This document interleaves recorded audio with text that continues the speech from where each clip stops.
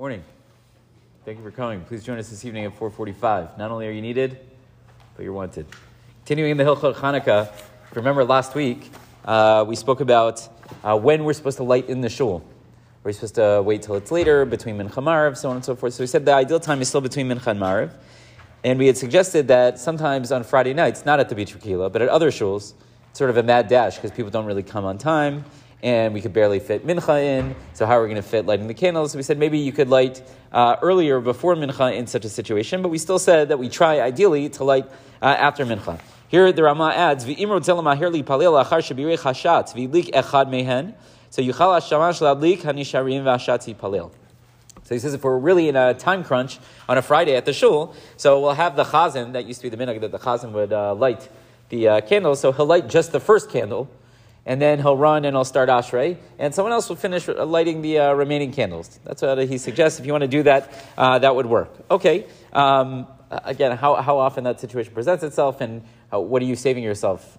25 seconds? I don't know. But let's say we had that to rely on. If you look, the Mishnah Berurah here says, Vidafka be'ofanzeh.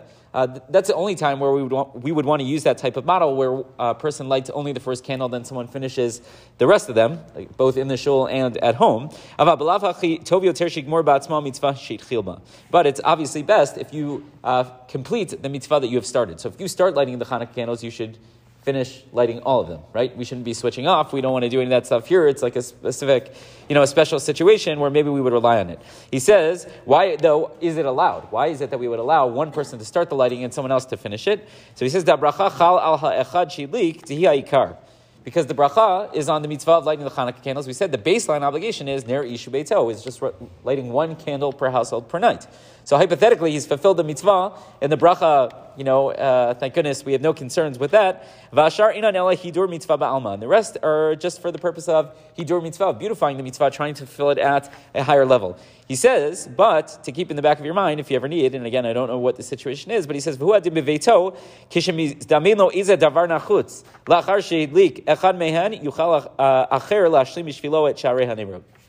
If we had a situation at home where someone had to light the first candle, then run to take, the latkes out of the frying pan or something, so the house didn't burn down, so someone else could complete lighting the remaining candles, because again, he's fulfilled his baseline obligation, the bracha is fine, the rest are just for the purpose of hidur. So we don't want that. We want a person to do all of the candles, but if there was a need, hypothetically, he could light just the one, and then someone else could complete them. Rabbi Chanan ben Akash Omer, Tzkadosh Baruch Hu Tzakot Yisrael Fikach.